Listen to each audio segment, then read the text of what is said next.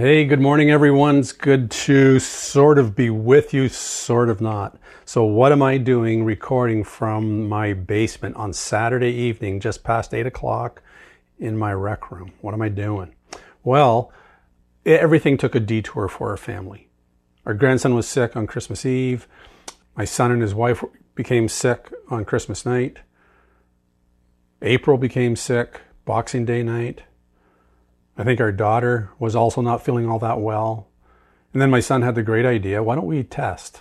And we tested, and the results were April and Autumn tested positive. And because I'm a close contact, I need to stay here, just following the guidelines. That was a choice I had to make. Not had to, but that was just because we want to create a safe place and we want to honor the public health guidelines. It's the decision we made. So anyway, April, she's still recovering. It's hit her like a bit of a truck for her. For Autumn, not so much. So you could be praying for them. It's life, it happens, and we know God is with us. So that's a good thing. But it's very pertinent to what I want to talk to you about, what I really felt the Lord has put on my heart for us as we go into 2022. And, you know, I've said this at the introduction of many of the teachings, is that the past 2 years have been all about the choices that we've had to make, been forced to make. But here's the interesting thing. The interesting thing is that the choices I make are influenced by a number of factors, right? Choices aren't just made, neutral, right? They're influenced, such as experiences in life, previous choices I have made, desires, that I have, things like that, right? But if you keep digging under as to why you're making that choice or certain choices, you'll discover this one crucial factor that influences your choices.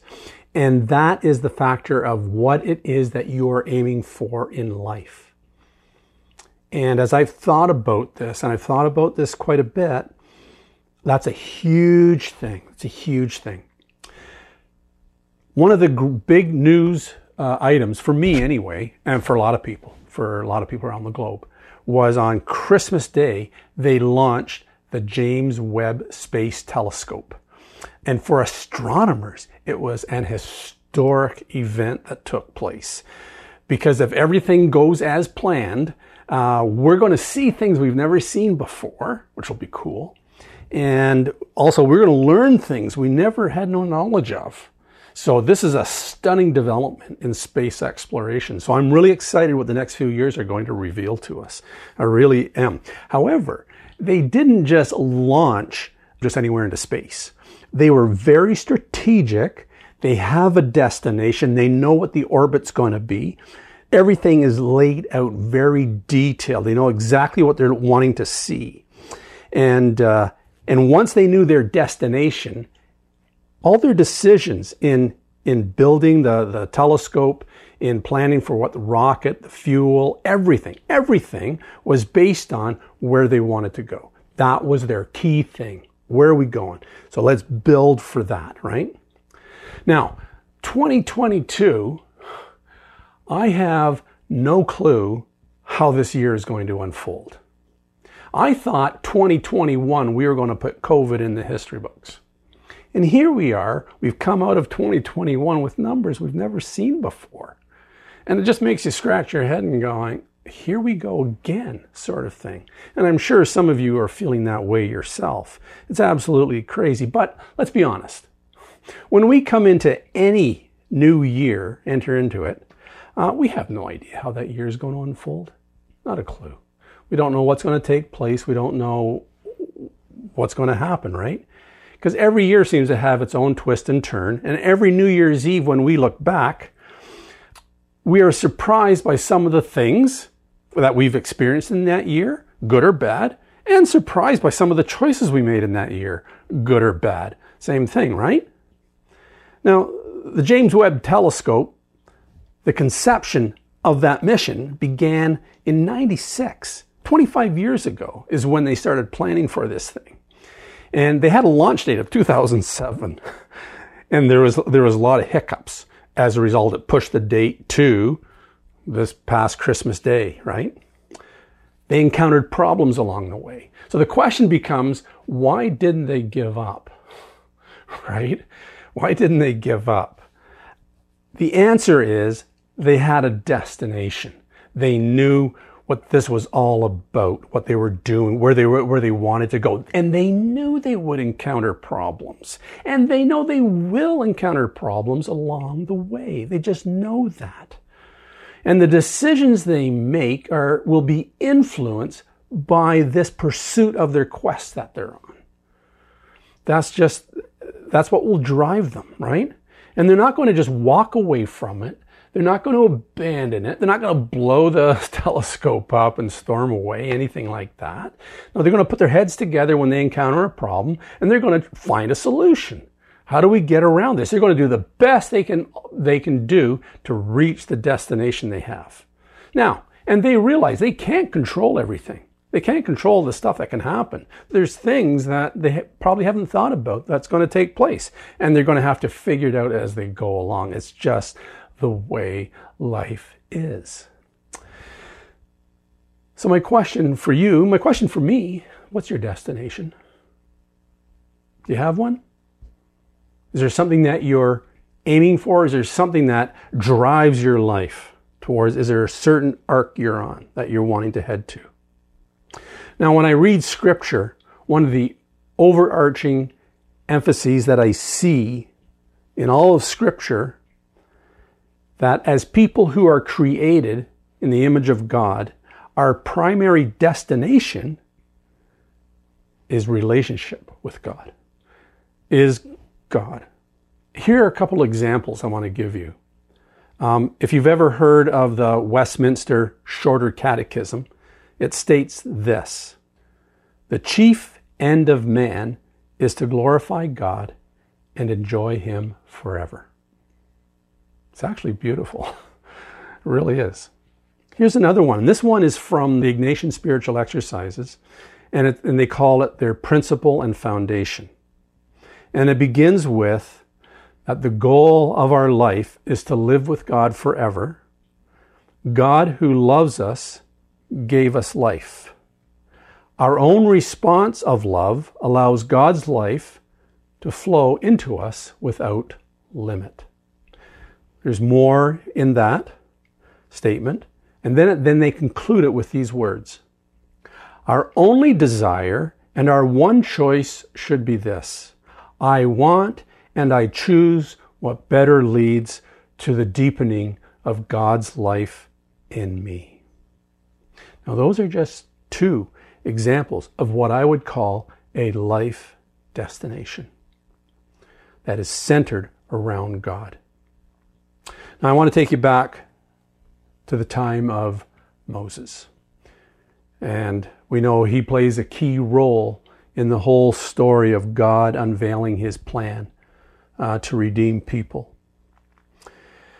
Moses was a natural leader, but he was also appointed by God to lead the Jewish people out of Egypt, out of slavery, so they can be free. And God called Moses for that purpose. God had a land for them, the promised land, to take them there, which was known as the land of Canaan, is what it was called. And there was a time when Moses spotted a young man, probably someone in their teens, probably he was in his teens, not Moses, the young man he spotted, because Moses was over 80 at this point. But he spotted this young man and took him under his wing, and he became his protege. And his name was Joshua. And we're all familiar. There's even a book in the Old Testament called Joshua. And it's the exploits of Joshua and the Israelites and when they've crossed the Jordan. Now, you have to ask the question, out of all the people Moses could have chosen, why this young man? Why this person? Why did you choose this one, Moses? Right? I think it's a fair question, but Scripture doesn't answer it, right? But clearly, there was something that Moses saw in Joshua, and no doubt God had highlighted to him. Choose this guy. Choose this guy right here.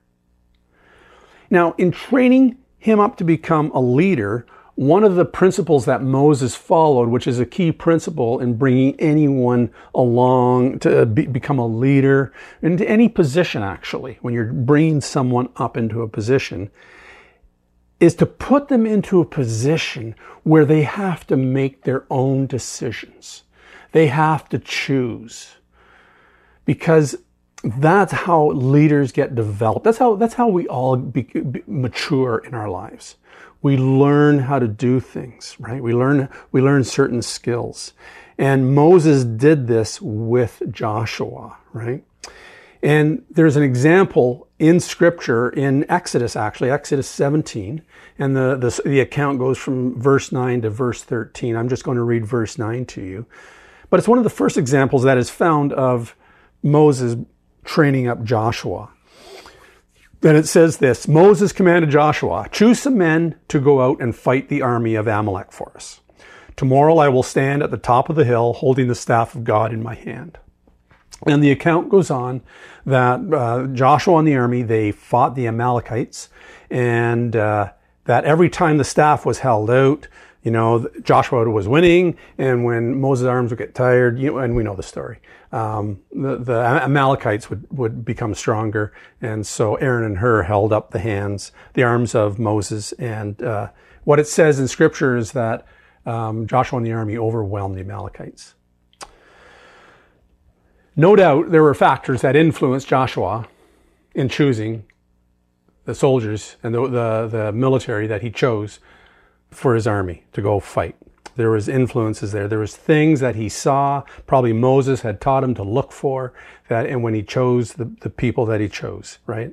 And I believe also that in doing that and experiencing that influenced future decisions for him.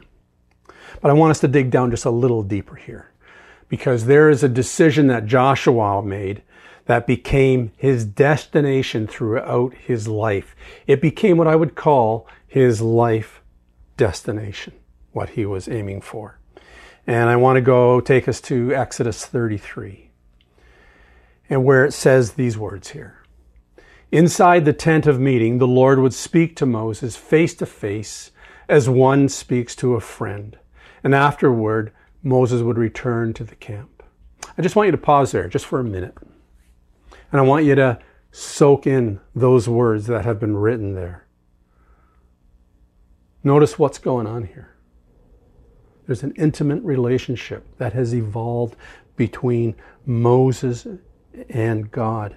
This tight bond that has taken place.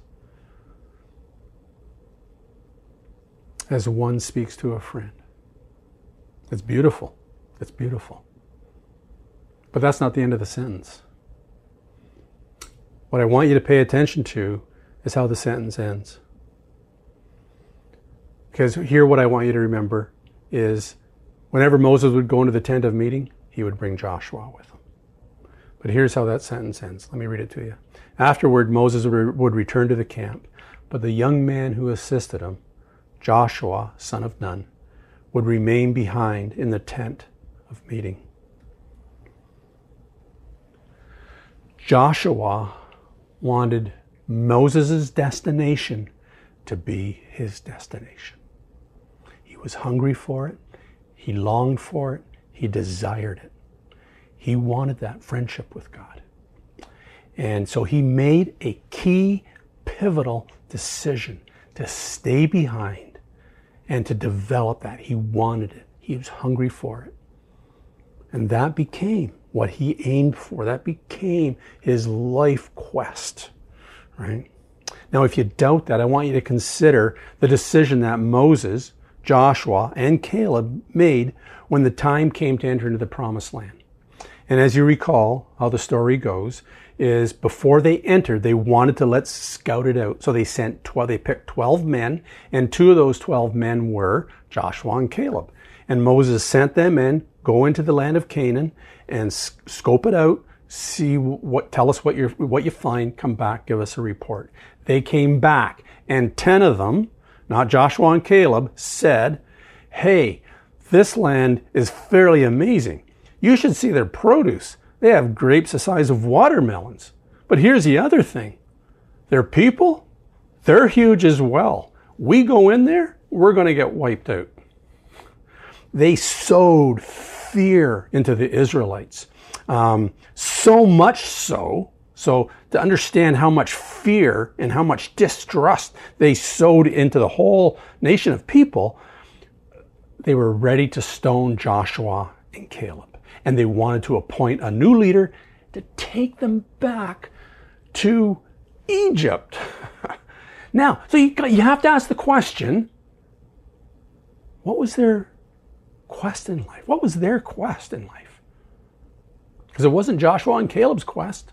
Because they spoke up and they said, whoa, hold on a second here.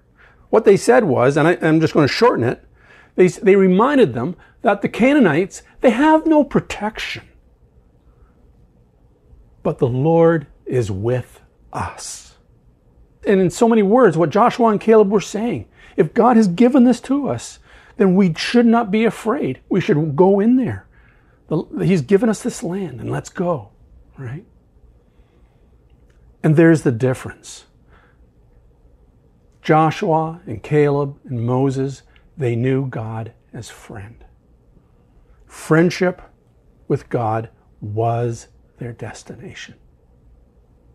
What's interesting, what I find interesting, it just came to me now, and I've thought of this before, is that, you know what's interesting? My choice, I think my choice, if I was Joshua, Caleb, or Moses, would have been to go, hey, you guys don't want to go? See ya. 3 of us are going.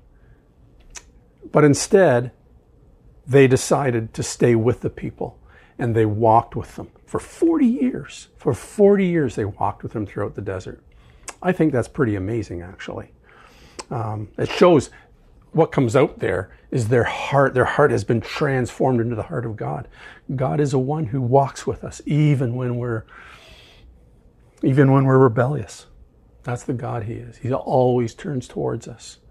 It's we who have turned away. Anyway, I've gone a little bit of a sidetrack there. Let me bring us back on here. So Moses was told he wasn't going to enter the promised land. Neither were any of the people, and neither were any of those people who had said no. Their children would. The next generation would enter. Anyway, so Moses died, and Joshua became the leader. But God, right in Joshua 1, God spoke to Joshua. He said a number of things to him, but one of the things he did say, he said, "This is my command, be strong and courageous. Do not be afraid or discouraged, for the Lord your God is with you wherever you go." He didn't say, be strong and courageous because you're the cool dude, or you're the tough guy, or you're the best looking or smartest, or anything like that. You can be strong and courageous because I am with you wherever you go. That is something to remember, that God is with us wherever we go. Joshua made friendship with God his destination. What you'll see is right to the very end of his life. At the end, and this is in chapter 24, you'll see this, Joshua, he brings all the leaders of all the tribes together, and he has a word from God for them. And so he goes on to them how God reminds them how God was always with them wherever they went. And at the end of this word that he gives to the leaders, he says to them, and I'm going to paraphrase here, all the problems you overcame, all the victories you enjoyed, all the produce that you ate from, that was me. It was me. I went ahead of you. I was with you all the time in this. And then there, God places a fork. And he speaks this through Joshua. He places a fork between the leaders. And he says, make me your destination. You can't have multiple destinations. If you want, in other words, he's saying, if you want to serve the other gods of the other nations, of the other people, do that. Make your decision. Who are you going to serve? And Joshua then speaks on his own behalf and says these words that most of us are familiar with. But as for me and my family, we will serve the Lord. That was Joshua's destination all along. That was the choice that influenced all other choices in his life.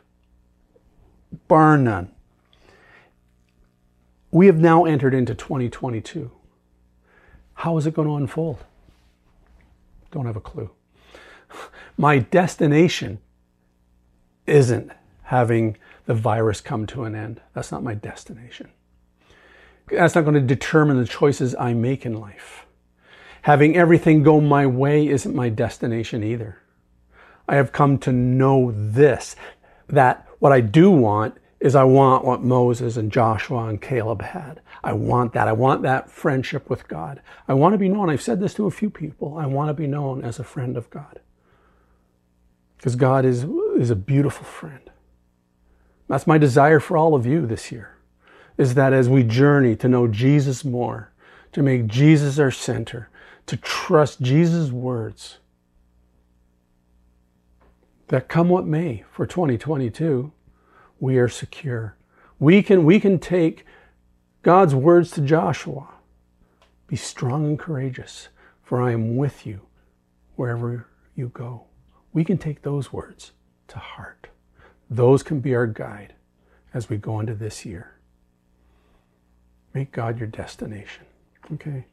Bless you guys. Let me pray for you right now. Let me pray for us as we head into this year. Father, Lord, I just want to thank you, Father, for the way you have watched over us in 2021. As we reflect back, Lord, as we have taken time to look back, my prayer, God, isn't that we look at what went wrong, but rather how you were with us through everything. The little victories, the big victories that we had. You were there. The provisions you've given to us, what we have has all come from you.